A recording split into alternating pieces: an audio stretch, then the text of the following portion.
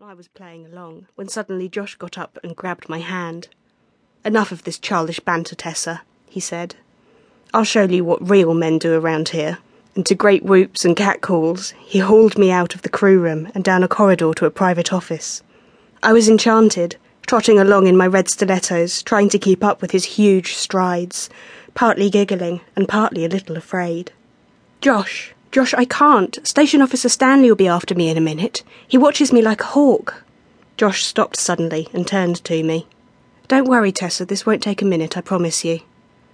Listen, I've been plucking up courage to talk to you. I think you're so hot, and I want to spend time with you. But Joel seems to be the one of us you prefer. I just wanted a moment to find out how you feel." He looked at me, his deep dark eyes anxious, but at the same time warm and very sexy. I paused, considering my reply carefully. "Josh, you both appeal to me, to be honest. I've got to know Joel a bit better. He's such a joker, but I really would like to get to know you as well. Truly I would." Josh nodded, briefly, then grabbed my hands and pulled me towards him. He pressed his lips to mine, tenderly, but with some force, and muttered, "Meet you later tonight, Tessa. Come back here around 10 p.m. Stanley'll be off duty. We can hang out together?" I was enjoying the sensation of his hot lips on mine, and wanting the kiss to deepen, but I realised we had to move quickly. Anyone could pass by if the alarm rang. "Sure, okay, I'll be here, Josh."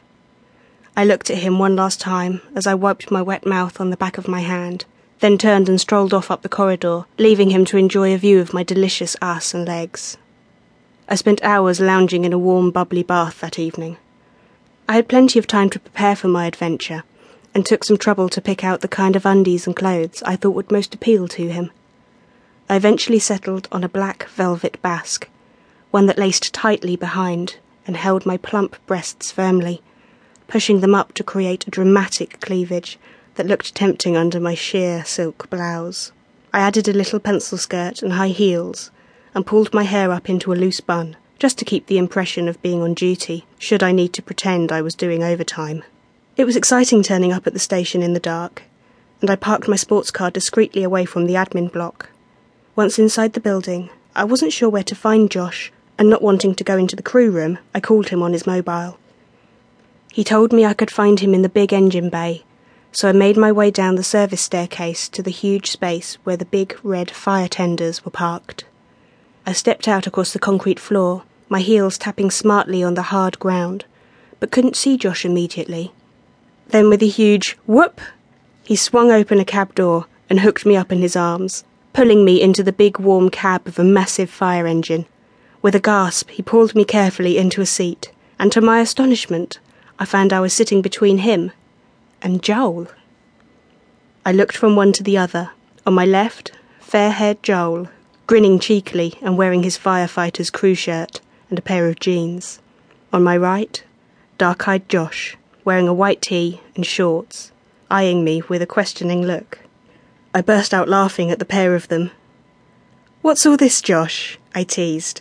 "Do you need your little brother to chaperone you around the naughty woman?" And with that, I wiggled myself a little closer to him and stared challengingly into his eyes. He smiled a long, slow smile and reached out for my hand, catching it in his own huge one and resting it on his knee.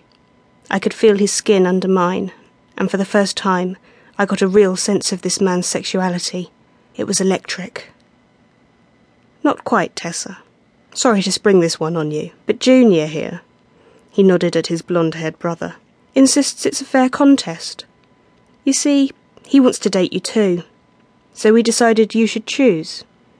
After a fair trial, you know, like knights jousting for a lady's favour. You'll have to decide how to test us, though." "Oh, yes, please," I laughed at the fun of it all. "Two uniformed men fighting over me makes me feel hot, to say the least. Give me a second or two, boys, while I consider what the contest will be." They both relaxed and smiled at each other across the top of my head, while I gathered my wits. Two gorgeous men in a fire engine, wanting to date me, and I get to choose between them. But how? Then it came to me. "Okay, boys, this is the challenge. First of all, you each get to kiss me in turn."